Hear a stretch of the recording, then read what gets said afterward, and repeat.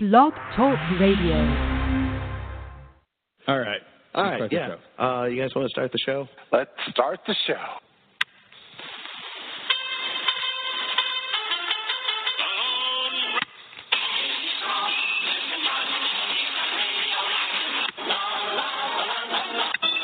In the great hall of the Justice League.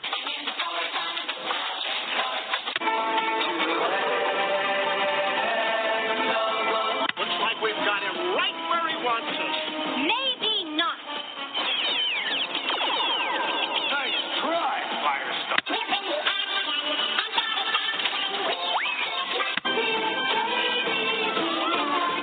Oh, I must have those power pellets.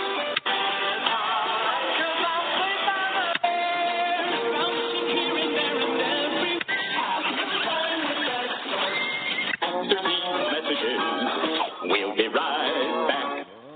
I can't find the sugar. Good morning, everybody. Welcome to Saturday Morning Cereal.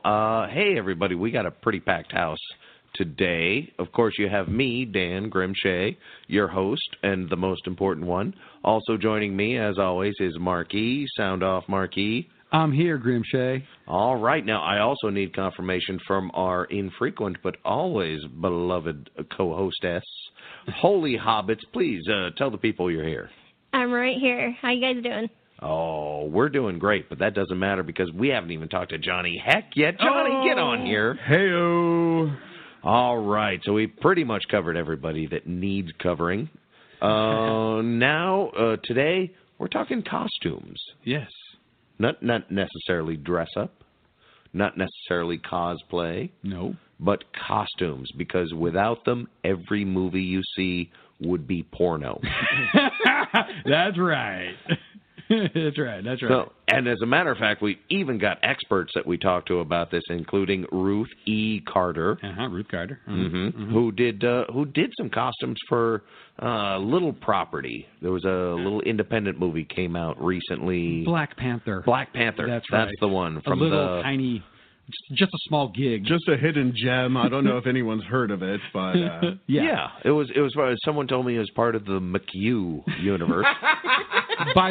She basically dressed a whole frickin' Wakanda country. Yeah, I mean, come on. using vibranium on top of all that. Absolutely. Which she will talk about, by the way. Not to spoil it. Yeah. The movie or the interview coming up. But as if that was not enough, speaking of the McHugh, we've also got Elisabeth Vastola. Liz, right? Or Elisa?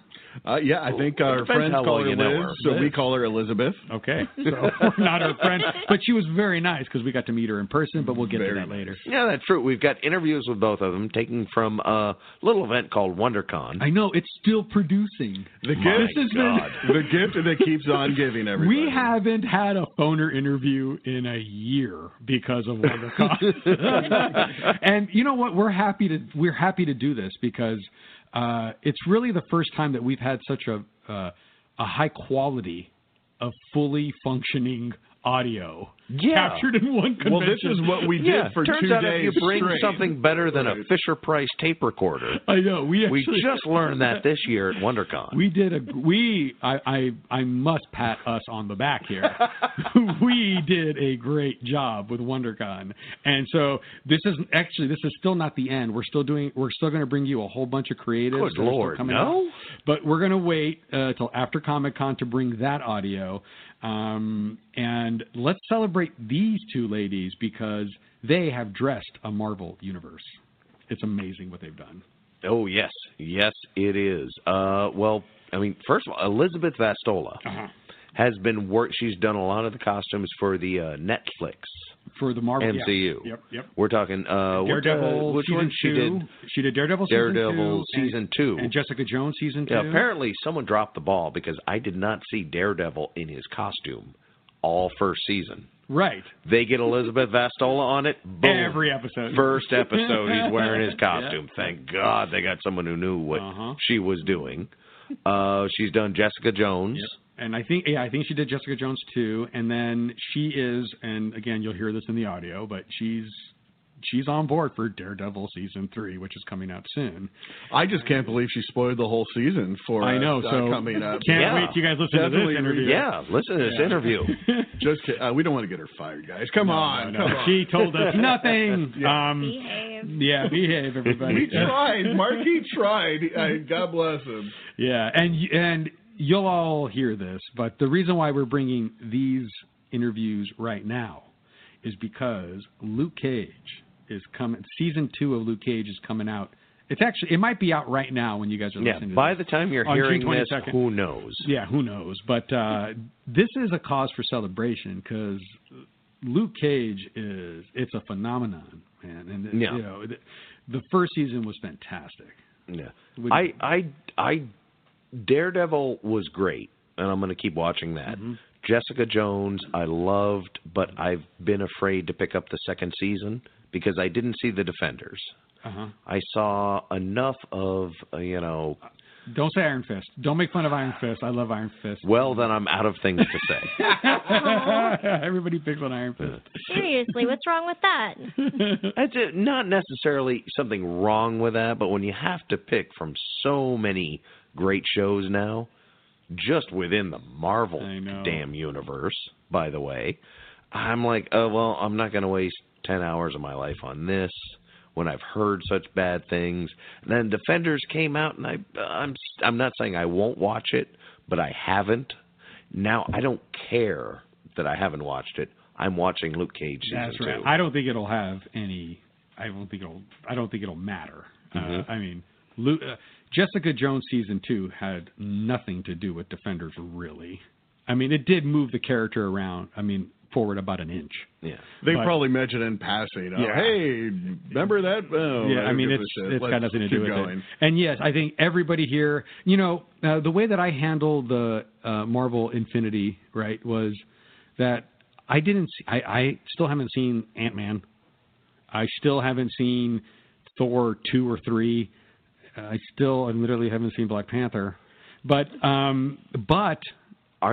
do you need to go to the movie theaters right now, Marke? Dude, there's like 50 there's like 50 Marvel movies. You can't watch it all. But you are right. Yeah. At some point you have to start picking and choosing. And a lot of times what you can you just have to rely on your ability to put together context on your own.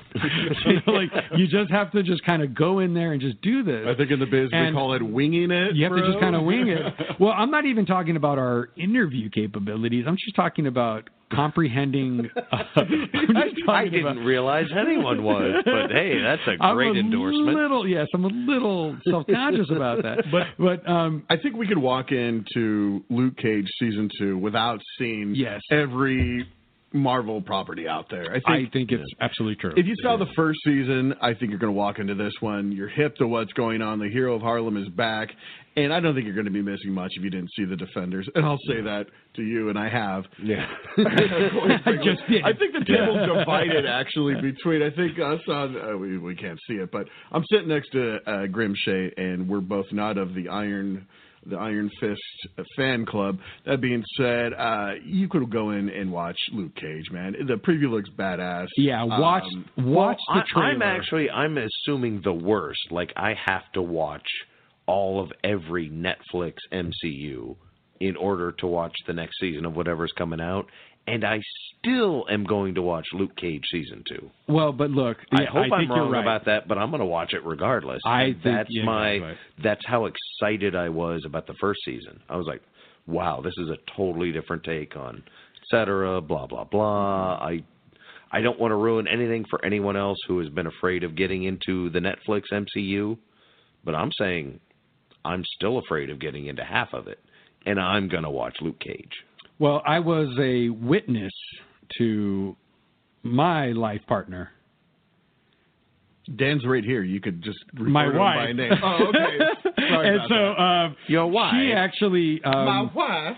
She watched all of the Marvel properties completely out of order because the first thing that she watched was, because I just can't stop talking about the Punisher all the time. Love the Punisher.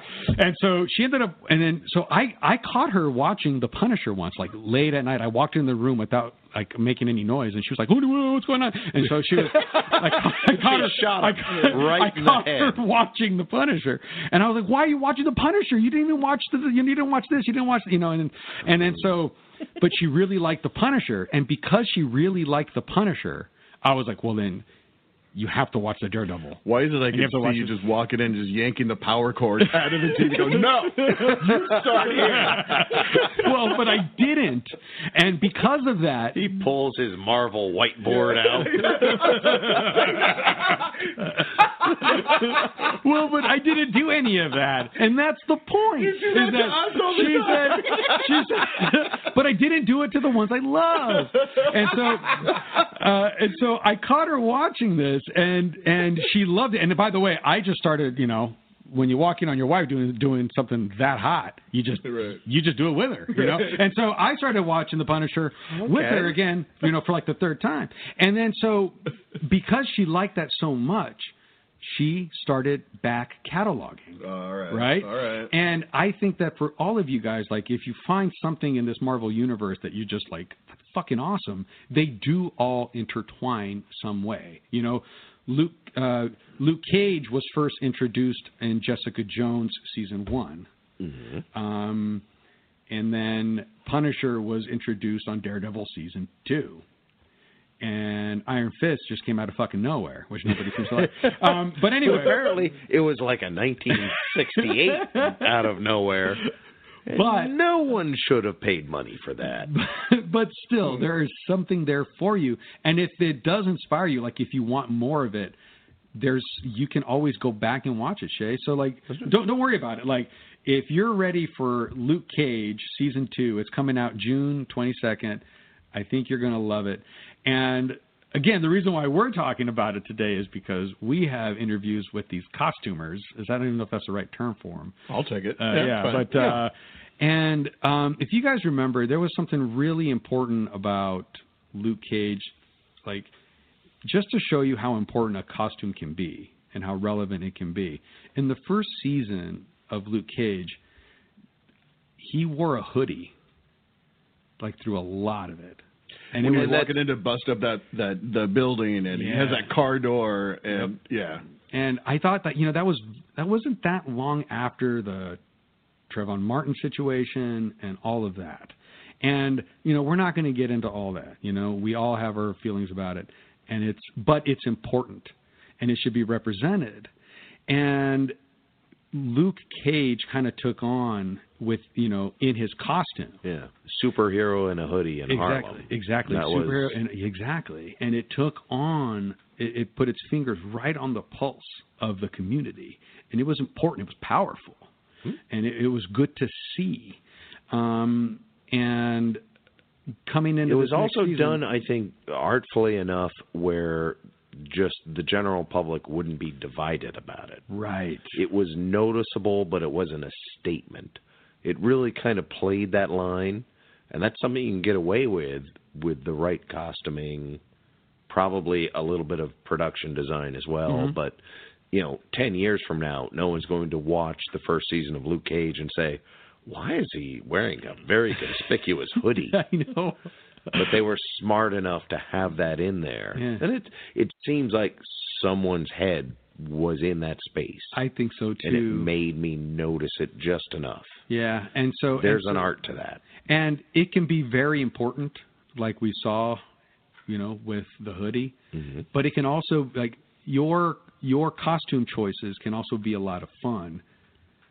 Season 1 of Luke Cage had... Right. It actually had his original comic costume from the 70s when he busted out of that facility. He has that, what do we call it, a tiara that he had on, and then that yellow shirt. And it was almost his original costume. It was hilarious. And even he kind of looked in the mirror and went, this looks stupid, but it was his original.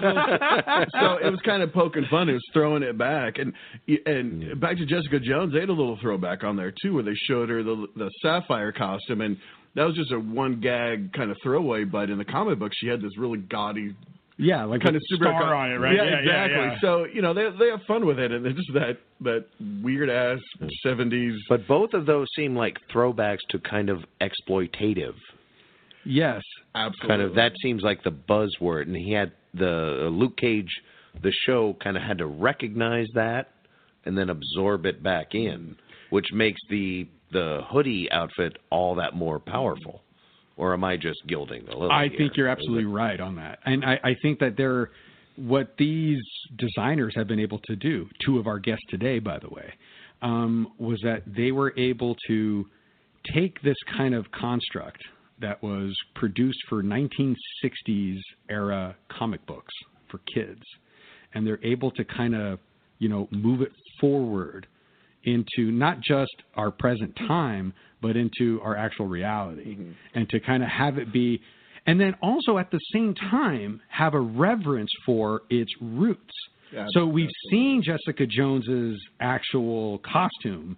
It was made fun of. This almost sounds like their job is walking a tightrope where you could fall to the left, to the right, to the northeast, to the northwest, to the southeast. Like, there's so many ways they can get it wrong. Yep. And the fact that it took this long, quite honestly, for a cutting-edge show like ourselves to get onto this topic, they must have done it right. I know. I think, actually, yes. I think a lot of times the best costumes can be those that you don't really pay much attention to. It's those that just kind of fit in. Yeah. Like, there's nothing really... Like, we've talked to a lot of composers on this show over the years. And we welcome composers. And they have even said, like, you're doing your job right. When people don't notice when there is music, they notice when there isn't music. Yep. Right. Yep. I absolutely agree with that. Yeah. Yep. Are we all nodding our heads? Holy Hobbits, I need you to pitch in here and tell me you agree with me. I agree, absolutely, especially looking at Jessica Jones's just plain white shirt, regular jacket. Season 2, we find out the story behind the jacket, and it just looks like a normal, like, every day she picks it up off the floor, but there's actually something behind, and the jacket actually means something. So the basics are actually really thought about, and it's not just whatever we have laying around. Yep. Yeah, and these are like ideas introduced by storytellers that someone else whose job it is to provide these costumes is like now in such a narrow lane to make it right. Are we all agreed they made it right? Yeah. I'm no fashion guy, right. But yeah, I think it's right. And I'm glad you brought up the jacket. I don't know if you took this away, but spoiler alert if we haven't seen it, but go watch it. The jacket's from her dead boyfriend, and she picks it up. So that's almost like her armor now. It's kind of like her emotional armor. She's wearing this as a way to kind of pay tribute and kick ass in his name. In a weird way, so she doesn't need a suit or a red, white, and blue outfit. She's wearing this jacket because of like an homage, and that's her armor emotionally. Yeah, and maybe I'm looking to it. I don't know. Well, and no, I think you probably dialed right into it there. Well, and just to kind of show you guys how to show us all. I didn't make the costume, but but just to kind of show us all and how those things can kind of feed into a narrative. The first season of Jessica Jones, I don't know if they knew about this boyfriend in the first season. I'm not aware of the comics having that kind of part of her backstory or not. I didn't get that impression. But you knew that she was always wearing this jacket in season 1 of Jessica Jones. She always wore it. And it was always obviously very important to her and to her character. And then season 2 is actually able to fit into that narrative a lot of emotional weight. Just like with Luke Cage and the hoodie, right? I mean, so you're able to kind of put a lot of meaning and a lot of thought behind something that's just what somebody threw on. And didn't she look in those flashback scenes when she's hanging out with Trish? Didn't she look younger? Yes. Somehow without that jacket and all the other clothes she was wearing. It does make you kind of more vulnerable somehow, even though she had the same power, not honed, but she looked younger. She looked innocent in a way. Right. Yeah. Naive. Yeah, like vulnerable. I think is that what you said? Yeah. Okay, I'm with you. All right, I'm going to steal that word. That's a good Definitely word. with his eyes. That's what Johnny Heck was saying. And you know what? I feel like at this point we have just been spouting off for no good reason when we know the person. Welcome to the show, everybody. She actually did this for season 2. She thought of all this. Yeah. So yes, let's get to Well, it just so turns out in my pocket I have an interview with Elisabeth Vastola, who has done so much work for Magic Interview Machine. It's about damn time. Take us there. Meanwhile, so it looks like you are Hollywood costume designer. Yes. The thing that so we were actually having this argument over which Marvel series was better. Oh, lay it on me. Daredevil or Jessica Jones was actually the Oh my gosh! Don't ask me to pick. Well, it's easy. Daredevil season 2 is the best thing. Okay. He's very opinionated. Yeah. Okay. So did you work on that one? No, I'm working on 3 right now. You're working on 3, but you worked on Jessica Jones season 1. 2.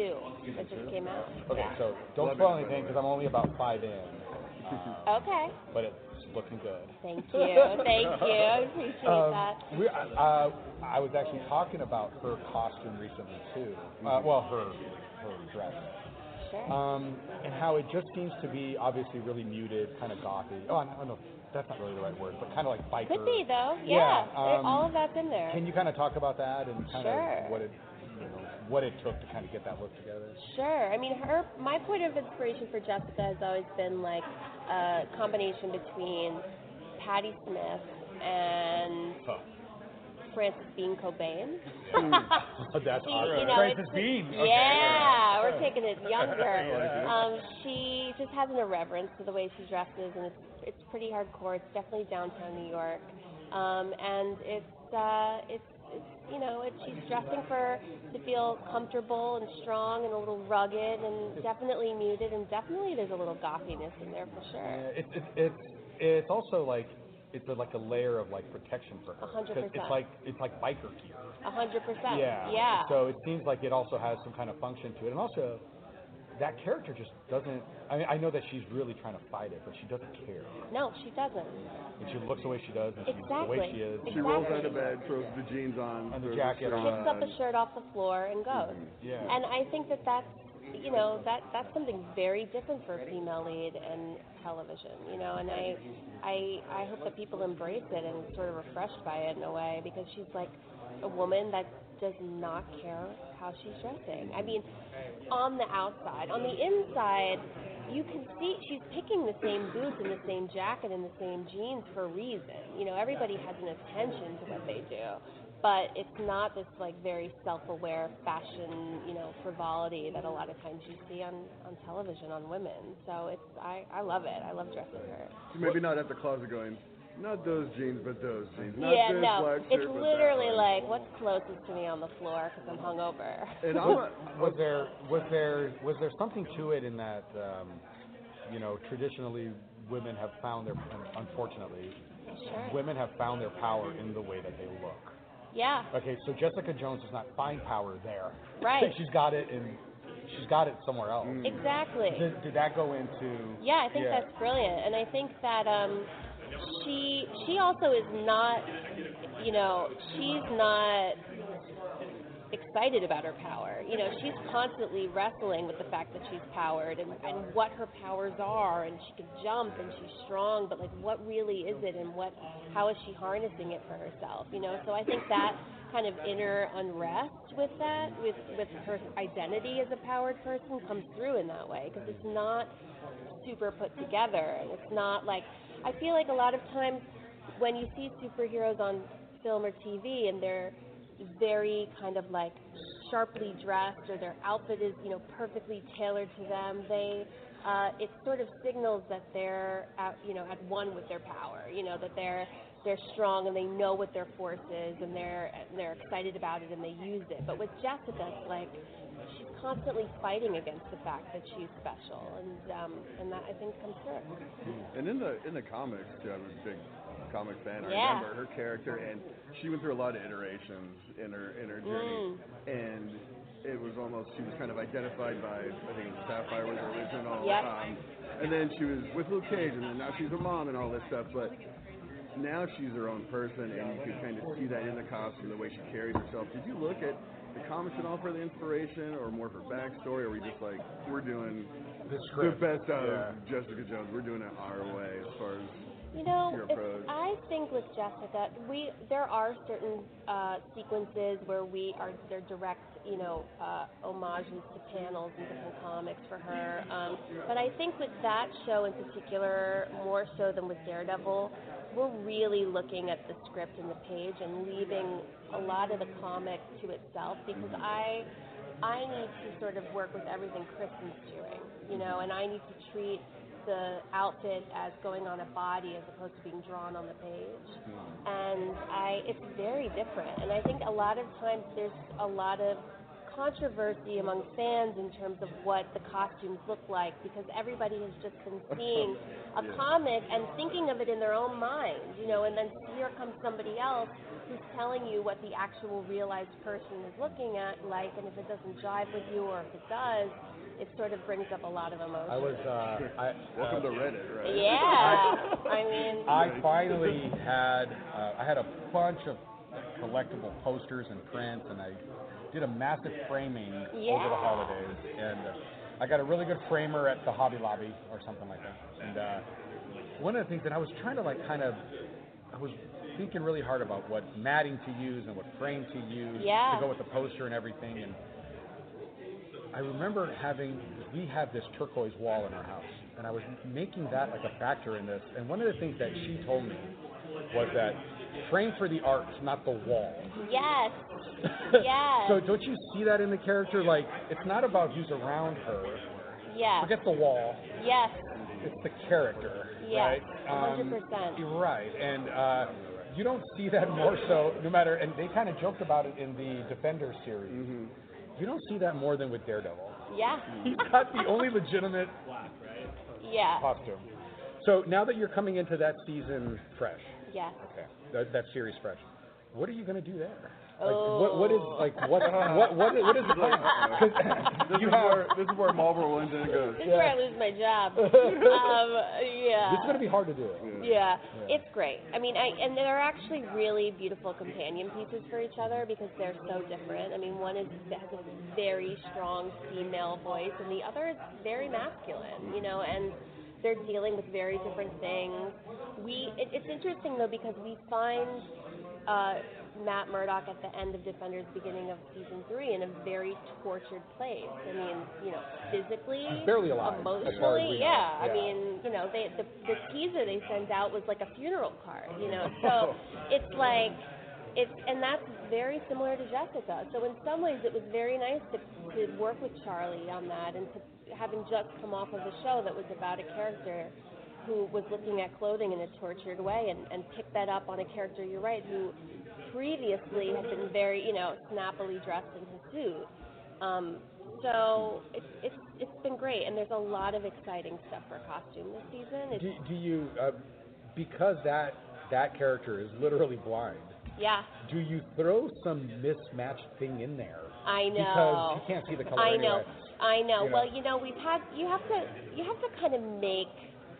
Like, how would a blind person dress?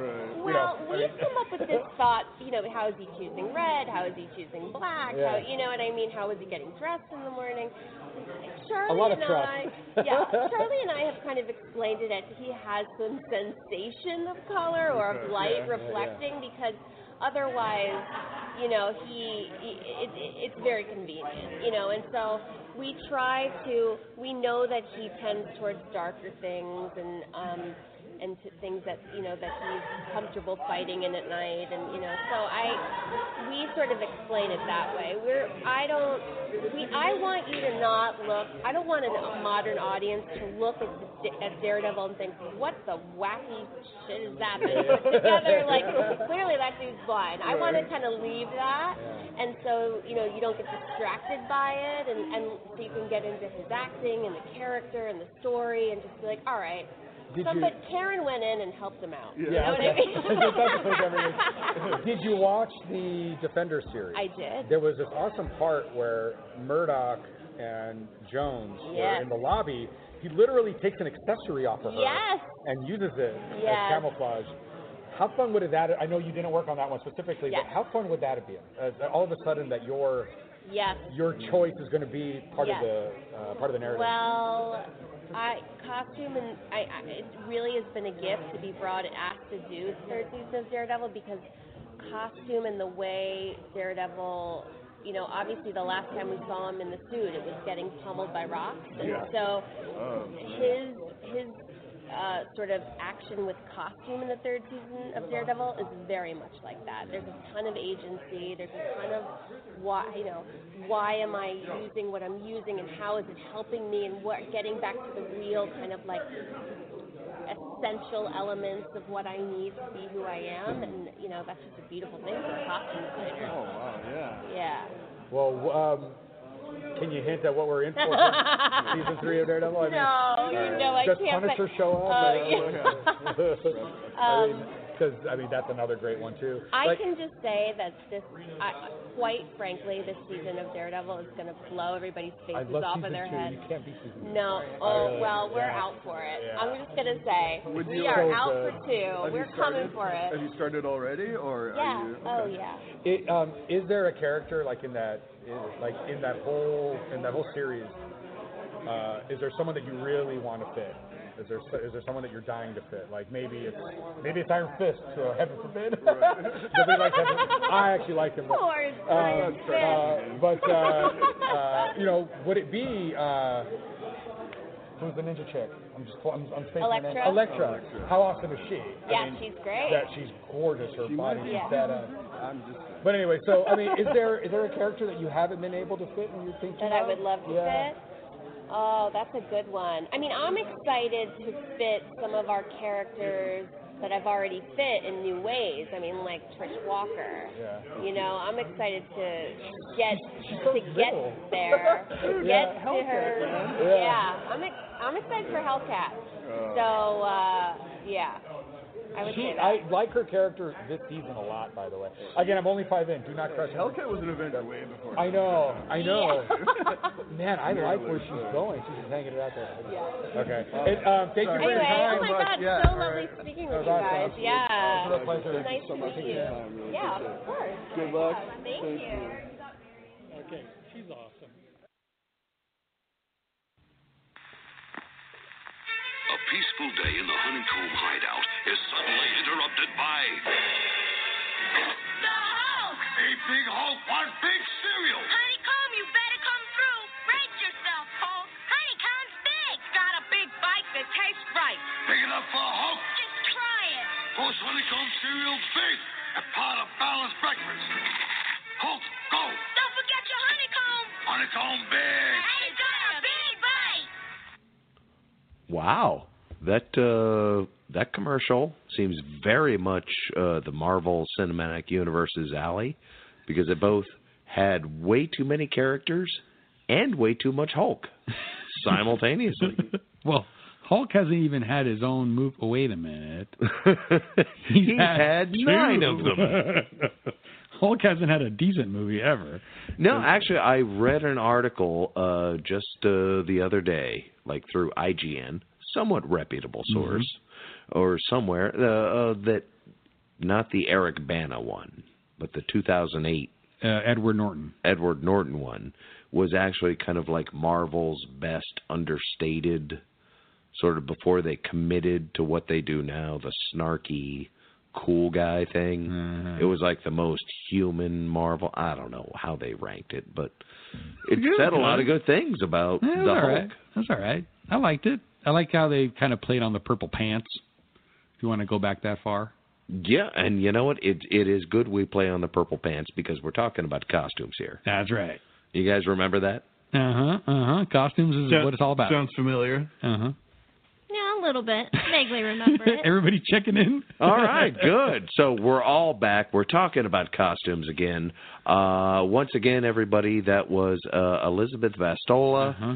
She is a big player in how everybody actually dresses in the Netflix MCU. That seems like a big enough area now. We can talk about it. Yeah, I think we should. Let's take this opportunity to like knock that out. Yeah. And hey, let's just, hey, yeah, you let's at just home, solve do it you all. want to hear about it? Because here we go. Not much you can do about it now. But yeah, this was a real pleasure just to set literally set the table for you guys. Mm-hmm. We were at WonderCon again, 2018, Anaheim, California. Johnny Heck and I, we go in there, and it's just for those of you that have, if you cannot get tickets to Comic-Con, which most of you idiots can't figure out how to do, you should go to WonderCon. It's Comic-Con light. It's Comic-Con 20 years ago. It's 10 years ago. All right, 20 years ago. But still, it's an incredible. It's a fun. It's a perfectly sized. It's a maneuverable Comic-Con. Exactly. Now. Mm-hmm. It's a really place good. where you will not get a panic attack and get stuck in the men's room on the 12th concourse.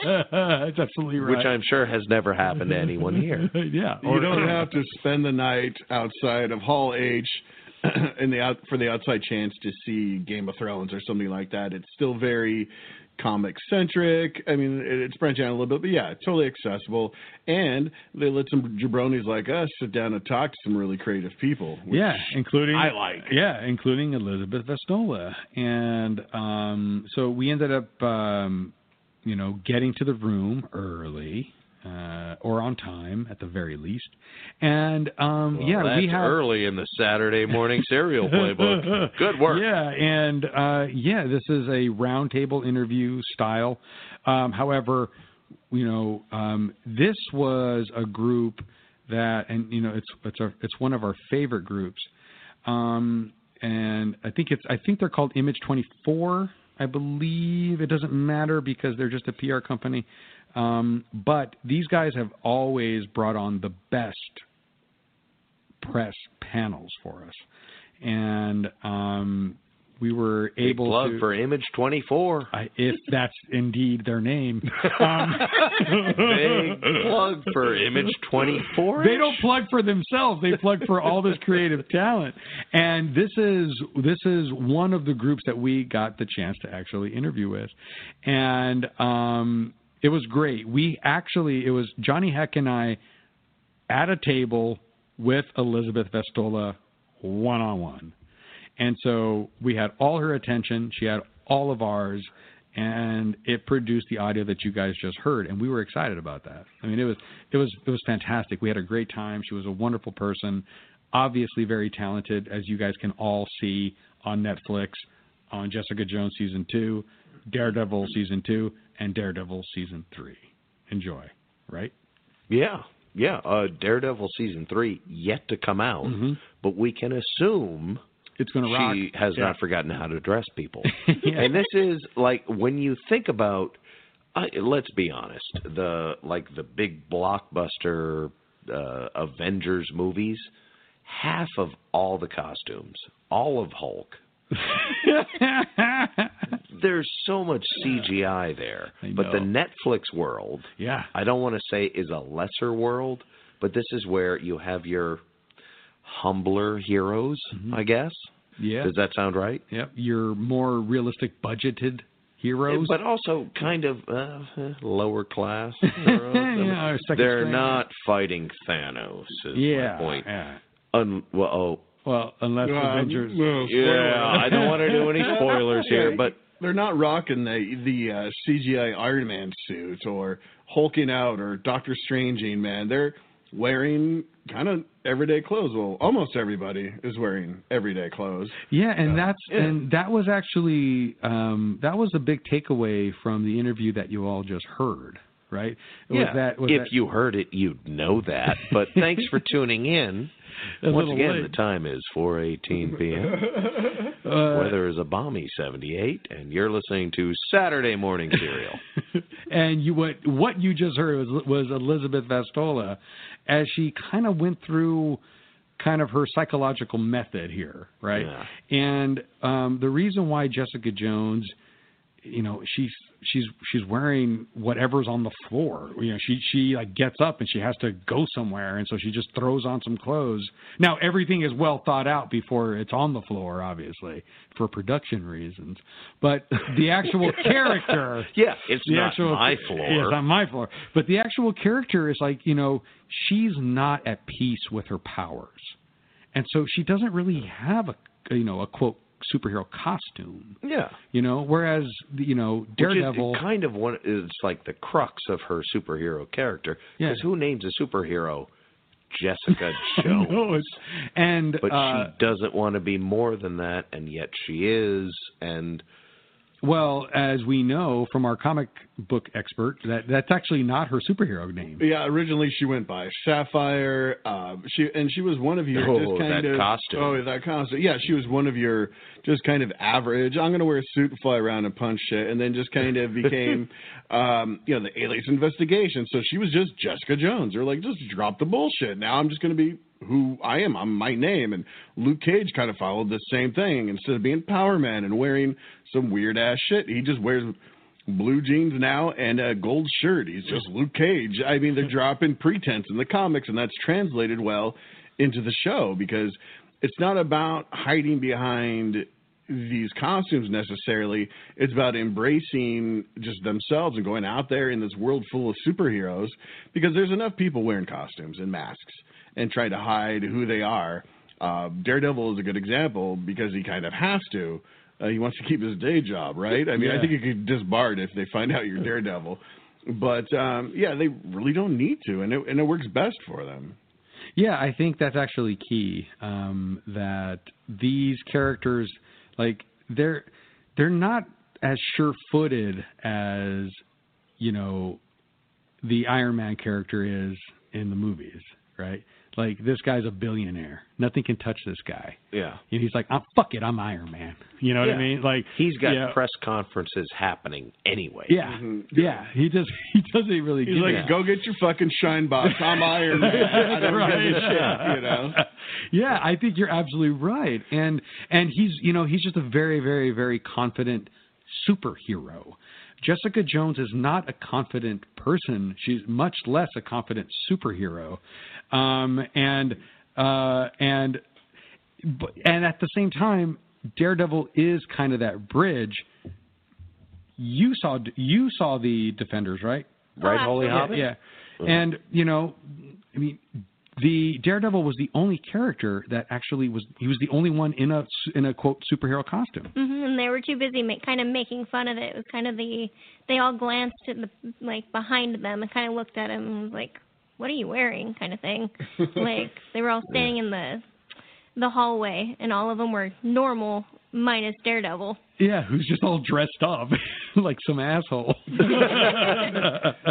it kind of one of those things where, like a Batman, the Daredevil, the costume strikes fear in people. Yeah. So it's almost kind of the persona, I think if you see Luke Cage, you're scared, but it's like, oh, you're still Luke Cage. Like that Daredevil has that kind of mystery behind it. But like you said, it's like, well, you kind of look at this jackass behind him who's wearing this, Yeah, because, Jessica Jones is trying to hide. Mm-hmm. Luke Cage feels like he has to hide.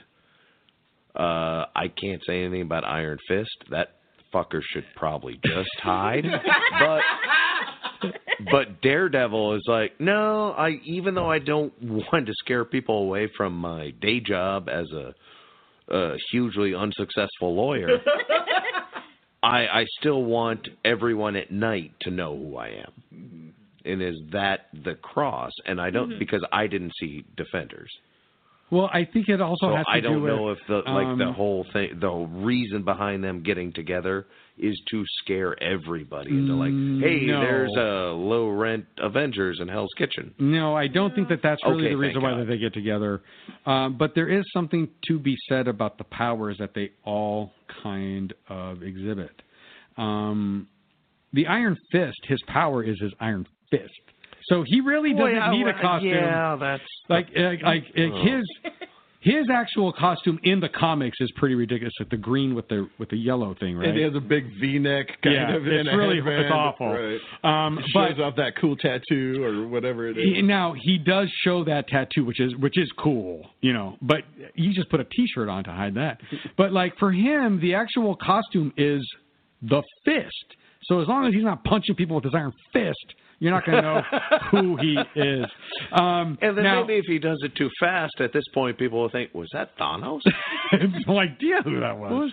But boy, that was just a fist. But at the same time, you have characters like Luke Cage doesn't need a costume because he's bulletproof. Daredevil needs some armor. Right? He needs some armor, some actual armor, and his suit is actually functional, like Batman, like how you brought up. His suit is actual functional, right? It has the pockets for his billy club. It covers his face.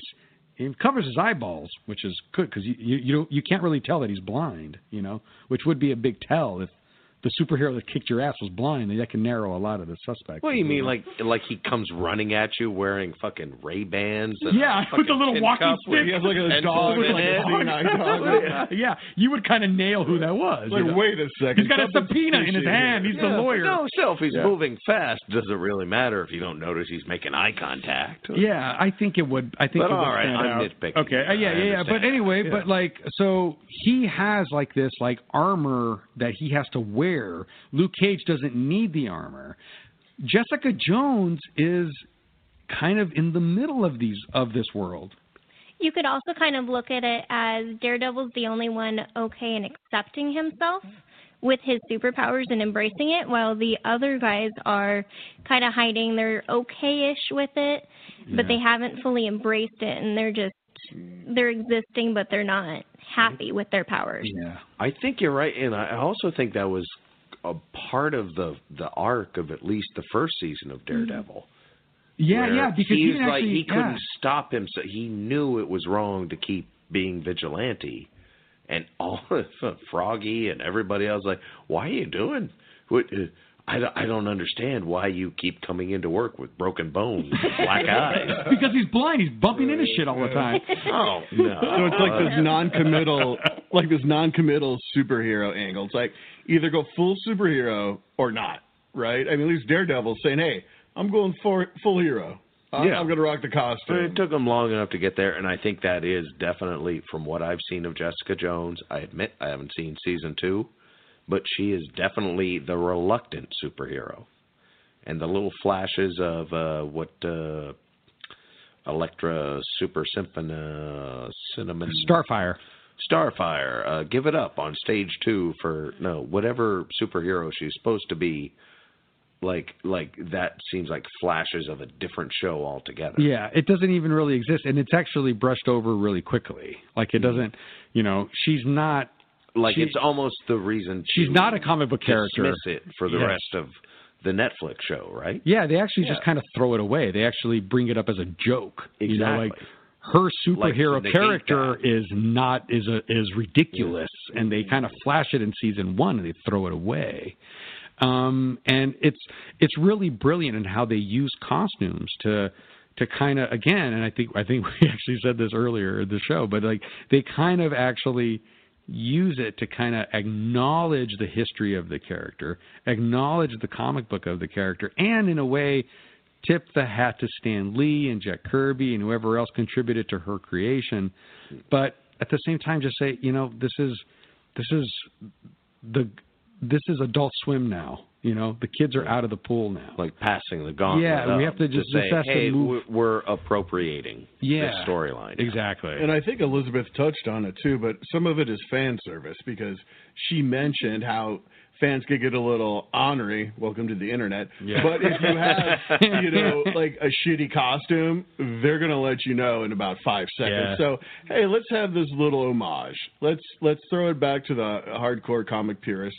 Even if we were just going to shit on the original costume, we're at least going to acknowledge it. And I love that, by the way. I love the homages because, like, I like how you can kind of, you know, if you're going to build on these franchises, you know, that have a lot of history and a lot of appreciation, a lot of fan service already built into it, you have to acknowledge it in some way. As we know, the Luke Cage character did that the best, you know, in that they kind of made that a narrative point of the creation of the character. Yeah. It was a passing kind of joke. It was much more passing joke in the Jessica Jones way, but in the Luke Cage way, it was this is how he got his powers, and he woke up as this superpowered being with this ridiculous headband and these bracelets and this gold shirt, and he looks ridiculous. But and that's how the character looked in the comics. Yeah, and not to segue off the MCU, but I also watched Supergirl on the CW, and in the first episode, they had this little montage as she's trying on different costumes, and they showed her with like a little crop top with different iterations of Supergirl has that. She's like, what the hell? How is this functional, you know? Stupid, you know? So they gave her a more modern costume. But, yeah, I mean, but there's iterations of Supergirl in, like, a half shirt just showing a lot of skin, which is ridiculous. Yeah. So, yeah. I mean, and so it's kind of neat I would to show say the Supergirl side boob era is one we should all be ashamed of. But not Power Girl. Hey, you know what I'm talking about. Well done, man. She's got some lower back problems, that's for sure. Oh, Jesus. Oh, my God. I think we might need more context to get away with that. Just Google Power Girl, and you'll know what we're talking about. Right. Yeah. All right, but as we move forward, and just so you know, we're on the right side of history. Moving forward, I feel like we have talked up the Netflix MCU. Yeah, there's a whole lot more. But it turns out there's a theatrical one that they spend 12 to 50 times the budget on these days. Yeah. One big movie was Black Panther. Yes. You might have heard about it. It's breaking records still of some kind. Somewhere. Yeah, it's already, I mean, obviously, Avengers. It just got its 500,000th mention in a podcast. Sure. You can't see it at home, but there are balloons falling here. The crowd's going crazy. Mm-hmm. Aside from Infinity War, I think Black Panther is up there now as one of the tops, maybe top 3. It's up there just smashing records. And the proof is there in the film. And obviously there's a lot of CGI, as we mentioned. I mean, it's badass special effects, but that's not what we're talking about. The costumes, man. The costumes in Wakanda throughout the film are just amazing. And the very talented Academy Award nominated costume designer we spoke to, you could see Ruth E. Carter. The influence, you'll hear it in the interview, but it's amazing, man. I mean, you felt like you're in this fictional place. I mean, I think a lot of people after they saw this movie thought Wakanda was a real place. Yeah, I know. I agree. There's a very good chance that if you were to poll people, they would probably have told you that they knew about Wakanda. Oh, yeah, I've been there, Bill. I've been to Wakanda. I've been like Wakanda. I studied abroad. I've been there. Do you think there's actually, and I'm sorry to go off on a tangent here, but do you think there might be someone out there who thinks Wakanda is withholding vibranium from us, like in a serious way? Yeah, I'm sure. Like they actually assume that? I'm pretty positive. Now I want you to prove to me I'm wrong. I don't know. I can't prove to you that you're wrong. That sounds like an awesome comment. What I know about this Wakanda Just said in a very Kansas City accent. I still haven't seen the movie yet, although I did help conduct the interview that y'all are about to hear. But I am aware of a lot of things. I'm aware that the largest collection about my boy Marke. He's aware of a lot of things. That is the most Marke quote I've heard. I'm aware that the largest collection of hot air balloons are in Albuquerque, New Mexico for the Balloon Fiesta. I'm aware about that. Mm-hmm. And I'm aware that Ruth E. Carter designed the costumes in Black Panther, along with pretty much all Spike Lee joints. And you're right. Ruth is not just responsible for Black Panther. Correct. She also has been in the business for decades. And she's been just tearing shit up. She crushes it. In the we're even talking Amistad she did, and so she's worked with Spielberg. Yeah. She's worked with the Spike Lee joints. She did costumes in I'm Gonna Get You, Sucker. I'm Gonna Get the fucking goldfish shoes. I don't know if she did that. If she did that, I know. I mean, Ruth Carter, you sat down at a table looking her in the eye. She did you Serenity. You probably weren't aware that she did Serenity. Firefly, the movie Serenity. Yes, she but did not costumes. Firefly. No, not the series, because she does. They were already wearing. She does movies, dude. No, but she did Serenity. This girl's been around. She knows what she's doing. She has the resume. You know what I mean? This thing she's crushing it. She had a presence, man. Sit down next to her. Amazing. It was, you sit down to, sometimes you just sit down Reverence. to somebody.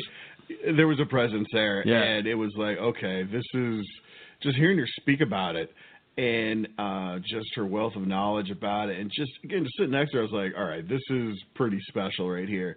And then looking back on Black Panther, and just all the little things. I mean, I went back and watched it just to take a look at the costumes specifically, and then enjoying it. We are in an era level. where, because of CG, the same character within a 2-minute scene wears one costume, magically changes into another one. What, because of vibranium and Wakanda and whatnot? Sure. And it looks amazing, both of them. And every single thing that you guys just said, every single thing, it all goes into what the characters, what the costume designers are thinking, what they're debating, what they're designing, and what you ultimately see on the screen. And Ruth E. Carter is about to tell us all about it. Yeah, I don't want to put the wrong idea out there. Yeah. My point is that costume designers are much better human beings than us. For instance, Ruth told us a couple of things about how she... Oh, I've got an interview with her. You guys, hold on a second. Do this. Magic interview machine, bring this up. Meanwhile... Black Panther on the way up, actually. Yeah, he looked good, too. Oh, he looked good? And Storm, together. Woo! We are setting a new generation of cosplayers. Oh, wow. Jeez. Talking to Ruth Carter, costume designer.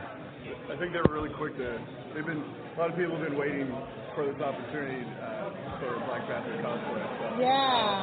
Yeah, it was a huge responsibility on my part, because everybody who loved Black Panther comics was like, I've been waiting my whole life for this. So that's where they got the line in the movie, in the cosplayers. I think it's just a whole generation, a whole race of people. Just everybody was just kind of waiting to see it on the and screen. treated like this. Yeah, and I think that there was a certain allowance of artistic license, and not only with what we did, but with every comic book iteration of the Black Panther. Like Ta-Nehisi Coates' illustrators were different from Reggie Hudlin's illustrators.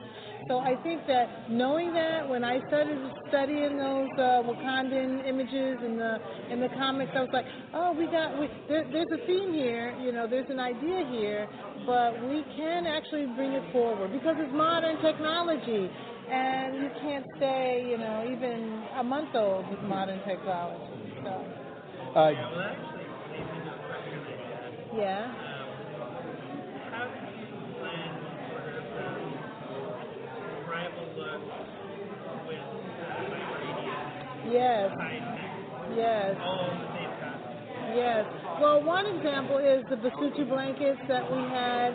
We actually had to do those blankets over and over and over again for many reasons to get the vibranium right. We showed Ryan Coogler a beautiful design on the Basutu blanket that we silk screened with a metallic paint, and he pressed it, and he said, it doesn't, vibranium is the strongest metal known to man. It's too cracked. It's too wobbly. So we go back and we're like, that vibranium is killing us. So we were like, okay, it's silver. But it has to have a level of strength when it's presented. So I put it in several little things here and there. Did the original guys, like I know Stan Lee helped create the actual character? Yeah, he was in the movie too. I'm sure he was. Yeah. And who was the original illustrator? Well, did they get anything? Jack Kirby. Kirby. I wanted to say Kirby. Yeah,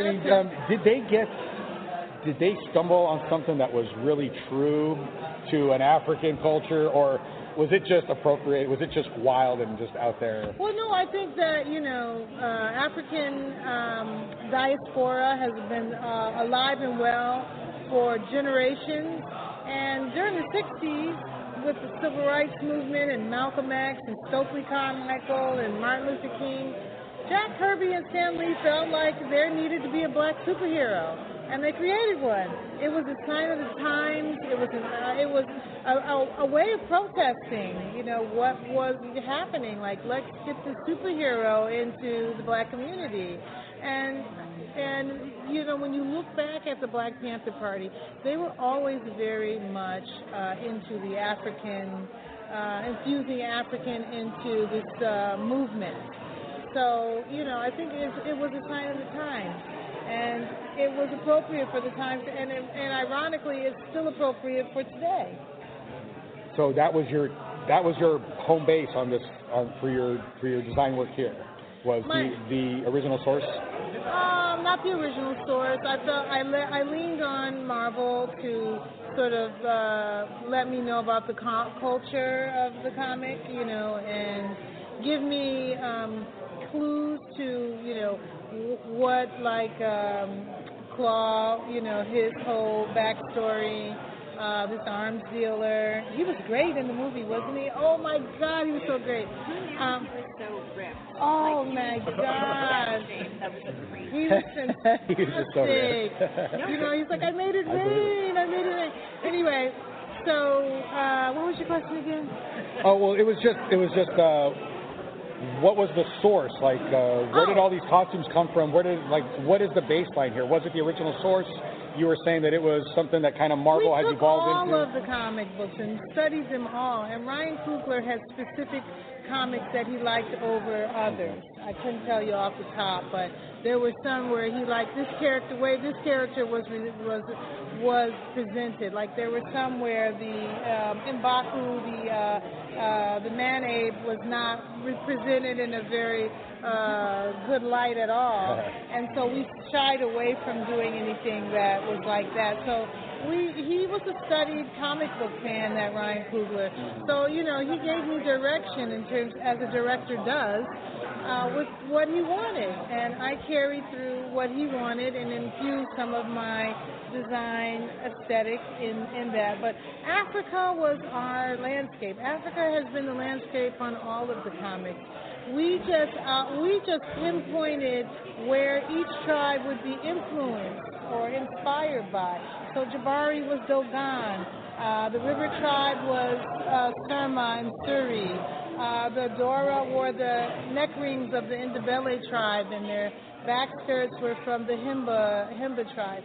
So we connected all of the elements which Africa is an amazing resource. It's not a country, by the way, right? It's huge. It's a whole continent, right? It's not a country. Well, I know that too, but I'm just saying, like the whole idea that it's a continent. It's a continent. There's different countries, different cultures, massive. Right. It's not all the same. Right. It's not all Shaka Zulu. You're right, absolutely. But that's what I think we thought before this. A lot of people did. They just had no concept. And it's not to anyone's fault. I think it's because they don't teach Black history in school. And so you have no idea. They don't teach African history. You don't know about Soweto. You don't know about apartheid. You have to get it on your own or from your parents. We have to get it from comic books sometimes. Sometimes you're going to get it from Wakanda, that's for sure. Yeah, I'm sure that it's the whole like purpose of it was to give it kind of one spot where all this comes from. Yes. It's all focused in Wakanda. Yeah, it's a melting pot. Right. This represents Africa as a whole. Yes. And what its troubles are. And its diversity, absolutely. Yes. The necklace becomes a costume, normalized. Yes. Well, Ryan Coogler wanted the Dora to be covered from neck to the wrist, from head to toe. They had to be a real fighting force. They are like the Navy SEALs of Wakanda. They protect the king. There's not many of them, so we had to give them a brilliance in their red color and also in their armor pieces. But he also said to me that he wanted the armor to feel like jewelry. So we gave it, we plated it in many different ways when we tested it on camera. Also, they have like a little necklace that's been designed by Anthony Francesco of Marvel's visual development team. And I hired a real jewelry designer, one who knew how to really have the aesthetic of Africa, of the hand-tooled, hand-hammered, and she tooled that necklace, and we made a mold from it so that their necklaces would feel like, these things are brilliant, they're beautiful, but they're also just hand-done by craftsmen. I had a question about one of the looks on Princess Shuri, where she's wearing that brilliant reddish-orange vest that is very similar to something comic book character Riri Williams wears, who takes over the Iron Man mantle. Wow. Was that intentional? No. I have a Riri Williams. Riri Williams. So she's 17. She's a young, brilliant Black scientist. What? And she has taken over the Iron Man mantle. Wow. So there's a lot of us who are wondering if maybe that was intentional, because we know that Robert Downey Jr. has said that he's probably going to be done after this round of films. Wow. And would Shuri not be the most badass Iron Wouldn't she? Oh, I'm just saying. You told me. Yeah, I like the idea. And wow. She was so funny and so good, and that orange vest was so, at first, the DP didn't want that vest because it was so bright, and then we made a dull one, and I was like, she just lost everything, and so Letitia Wright, she was like, you have to fight for it, Ruth. You have to fight for it. I was like, okay, I'm going to fight. I'm going to fight for the orange. I'm so glad I did. It was so pretty. But, I'm influenced by modern fashion, too. And I had so many tear sheets. I mean, I love Gareth Pugh. He's very futuristic in his approach. I love Rick Owens. And so that vest probably came out of my research. Cool. I was just curious. Yeah. Because, maybe that was a nod. Yeah, maybe. See, but these are the things that Marvel can use. Exactly. Not outside the realm of possibilities. Exactly. I would agree. I think we have time for one more, is what they were telling me. Okay. What was the thought process behind she has to look like somebody who's Christina, but she also has to be Yes, so I found an idea. I developed the idea of the dress. The director and I talked about the color, and he kept thinking it needed to be the most vibrant red we could find. We had an orangey red, we had a blue red, we chose that red. It was kind of like in the middle. And we drove around a parking lot with a stunt girl on top of a car, and we tested that dress over and over again to see if the skirt was going to fly up high enough. And I kept thinking, do we need wires? You guys have a such super, you visual effects people, you can do whatever you want. But the dress really performed. It's a practical effect, you know. And we had a girl from the Boston Ballet who understood ballet costumes and dance make that dress so that it would just fly. I think they haven't kicked us out quite yet. And since I can see from some of your credits that it's Malcolm X and Amistad and some really great works, Thank you. This working on Black Panther has given you the opportunity to see your work on an action figure. Yeah. What was that like if you're in Target or something? Okay, I did what I normally do as a costume designer. I research. Sometimes I get characters I don't know their world or their life. I got to figure it out. So yeah, superhero world I had to figure out the making of the costume. But what it really feels like that's the most different is now with the cosplayers. Yeah. Now, I mean, there's no Malcolm X's walking around. Maybe there should be, but that's another topic. Yeah, exactly. Yeah. Let's not go there. Yeah. But I'm just amazed at how they really tap into the idea of it being something that's wearable, that people can dress up in, and just the response of the kids dressed in the superhero. Like, we brought another element to the fandom. And that deserves a huge congratulations. Thank you. And it's so much. They're gonna kick you out. Okay. Thank you so much for your work. Welcome. Take care now. Thank you. Bye.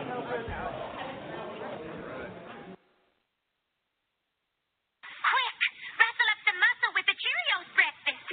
Little O's of oats toasted crisp all around, crisp all through.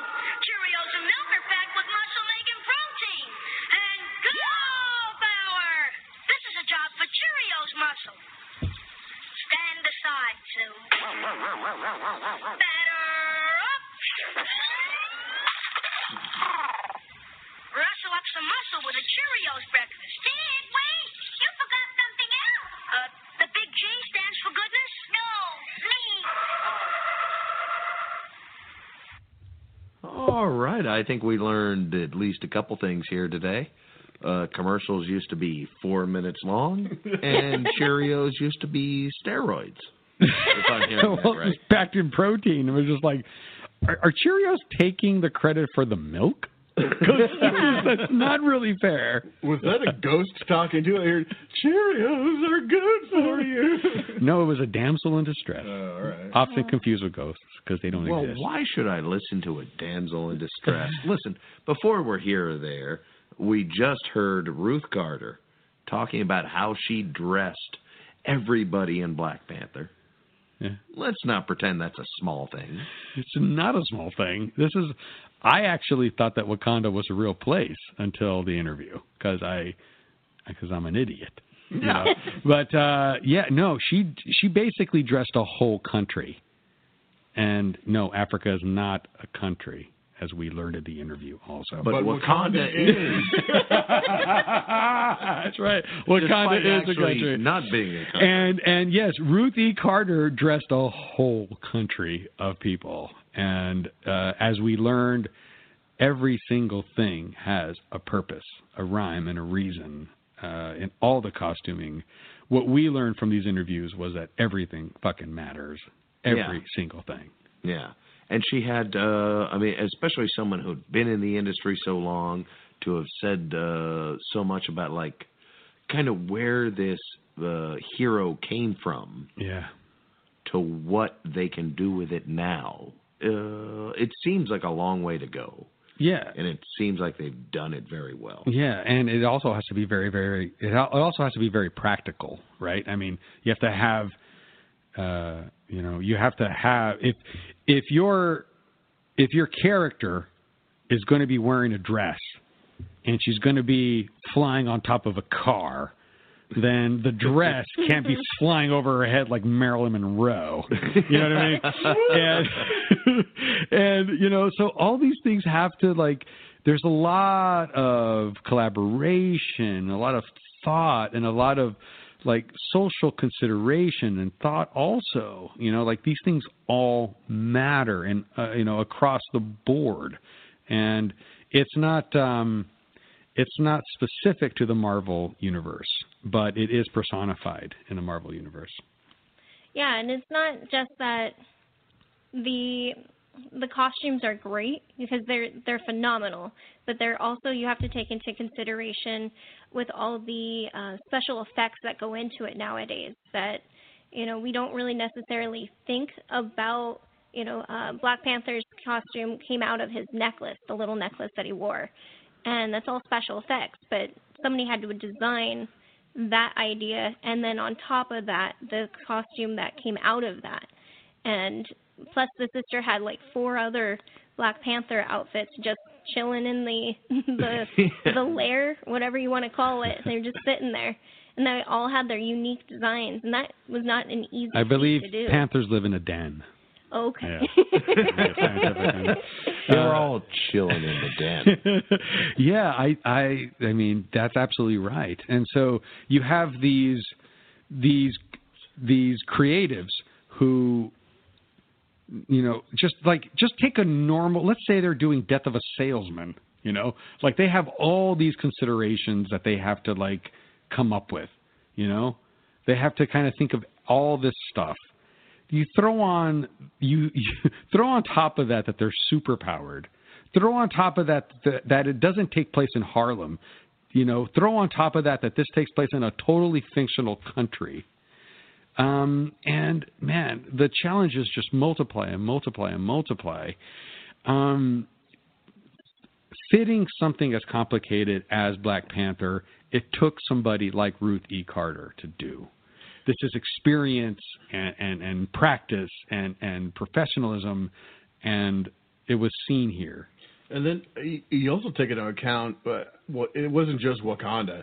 It was all the tribes within Wakanda had all their distinct looks. Yep.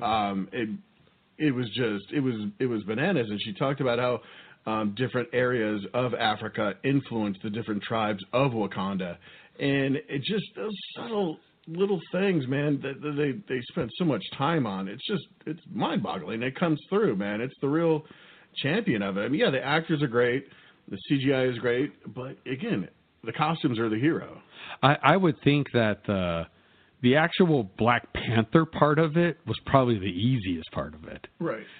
Right? Yeah, absolutely. Yeah, I think it's it's everything else you see in that movie. That's what Ruth E. Carter really did. The costume hasn't changed much in 40, 50 years. So, I mean, the Black Panther himself, the actual costume, and we saw it in the Civil War.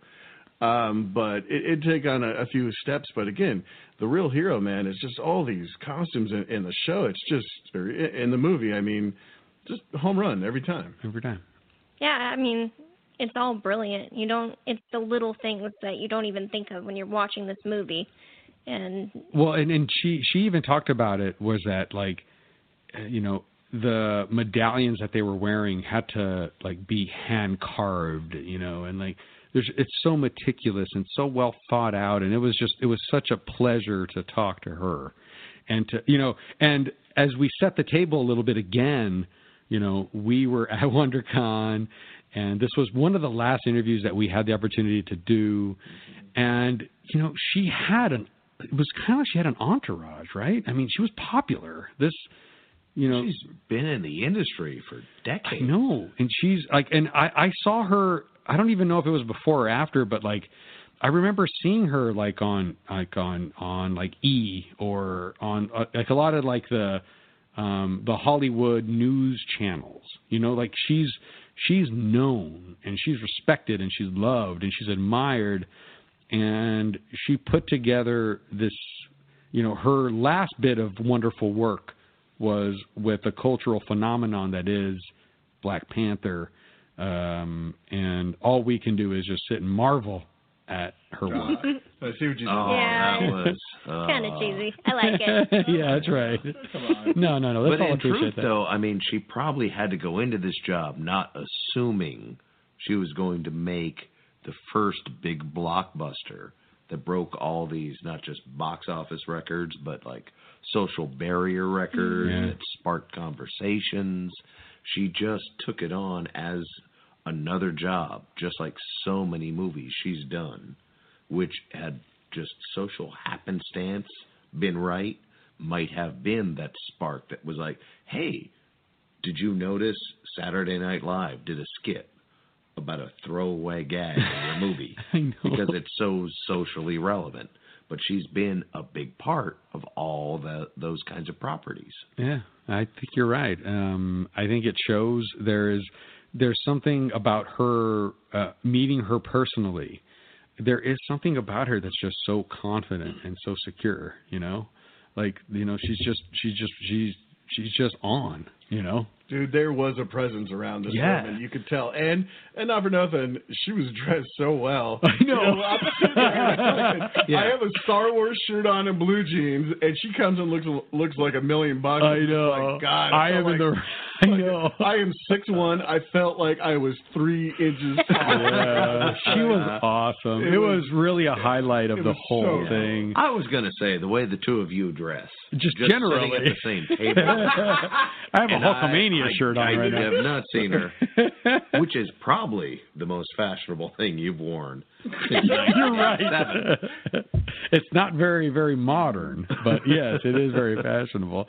No, it was a real event. It was a real pleasure, and as you guys just heard, you know, this is by no accident that she got to do this movie. It's, you know, what caused, you know, what came first? You know, this is the chicken and the egg scenario.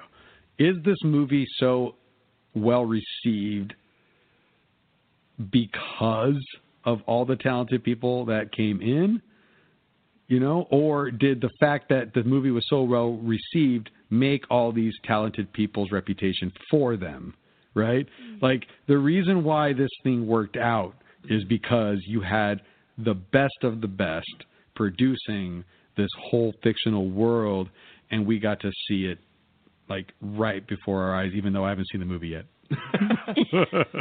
Shame. I'm going to see it. I can't wait. Yeah, absolutely. I mean, everything, it all came together, and I think it wasn't the stars that made it great. I think it was everything around it, the production value, everything was up on this project, and I think that's what made not the other Marvel movies, not that they weren't great, but I think that this was just, it's time for it, and they blew it out of the water. They did, and it may have just been like a coincidence of social timing, where it seems like kind of the right side of history for that, you know, a fresh, new, semi-fictional take on Africa, but people responded to it. I thought it was amazing, and it is, a lot of critics have said it is the best Marvel movie to date, including Infinity War. Wow. Just because it is not just fun, but it is a clean, direct, like socially conscious ride without hitting you over the head with it. And if they got the costumes wrong, I don't know if anyone remembers a little movie from around about the time that the actual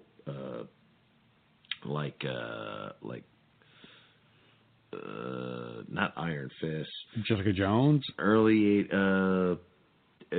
there was the Shogun of Harlem. Oh, that was Enter the Dragon. Yes, no, Enter the Dragon. No, yeah, it was. Okay, yeah, I believe it was. But it was a blaxploitation karate movie where the coolest black character in the early 80s wore this outlandish costume. Yeah, I remember. Shogun. The Shogun of Harlem. Shogun of Harlem. Yeah. It's the greatest movie of all time. To have it tempered down to what we have now. Uh-huh. Oh, I mean, that was a great movie.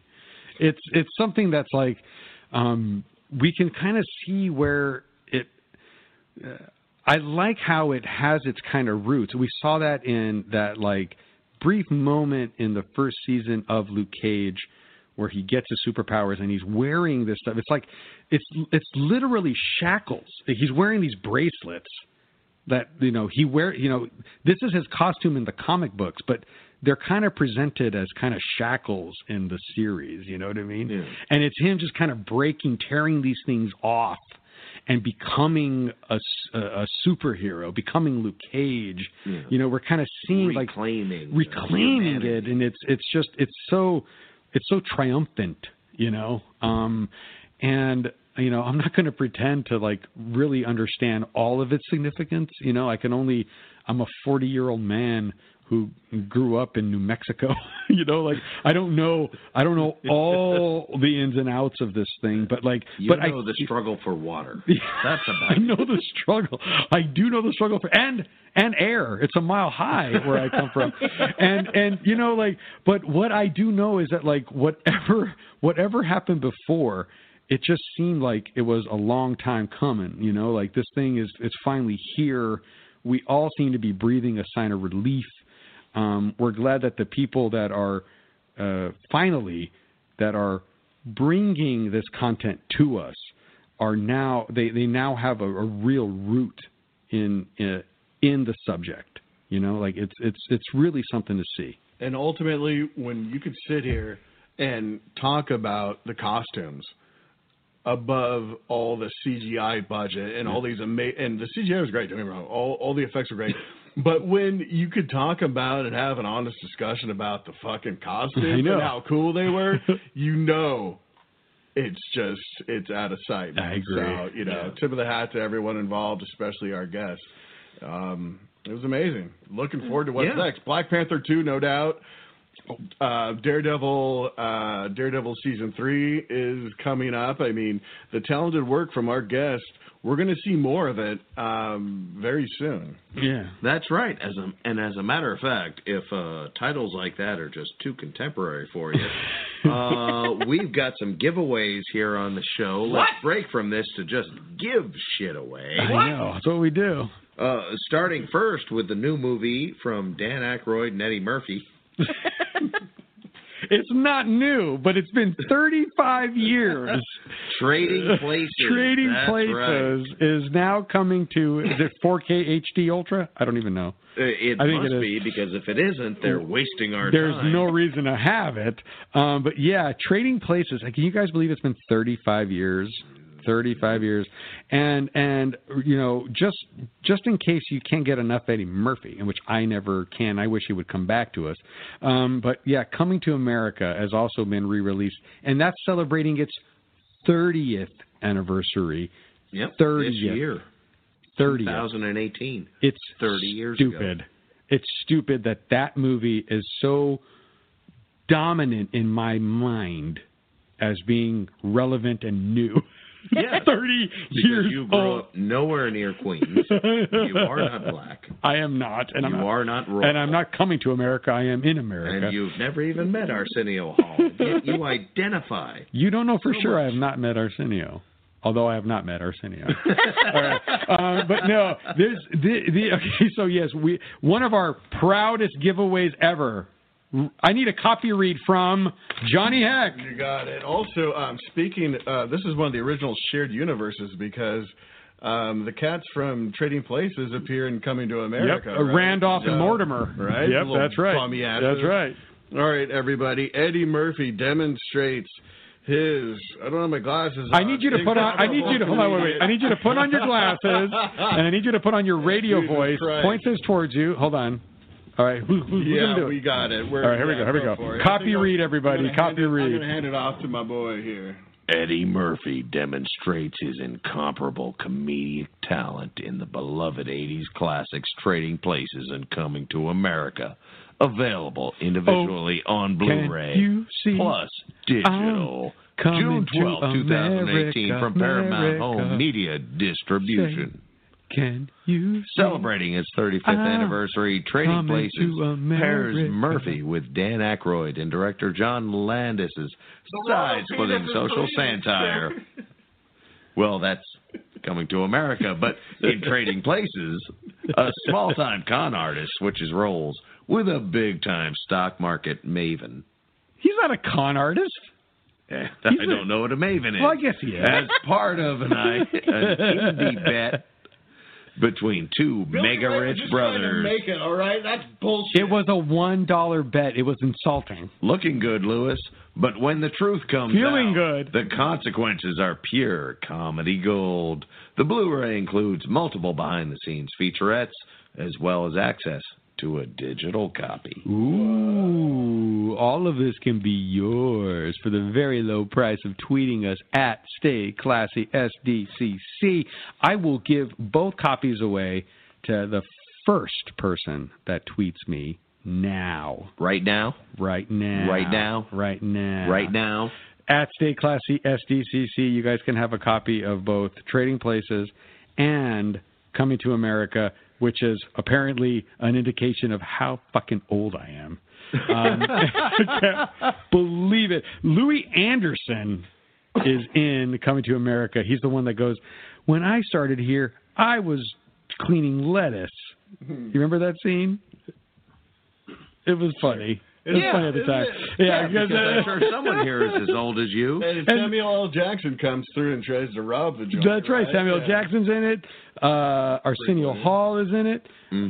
James Earl Jones is in it. James Earl Jones is in it. And there's 5 Eddie Murphys in Coming to America. There is. Yeah, he does the barber. I would say that movie is beautiful. What is it? Velvet? Anyway, point being, I'm sure we're giving away more than just those two movies. No, that's it, really. But I want you guys. Wrong. We're giving away Coming to America and Trading Places. If you haven't seen them by now, what's wrong with you? I know. You guys 30 and 35 years, respectively. I'm actually not going to give this to you if this is the first time you've seen it. You must be 35 and older to win this prize. This is for, at best, casual fans. And not jaded whatsoever. You guys, this has been a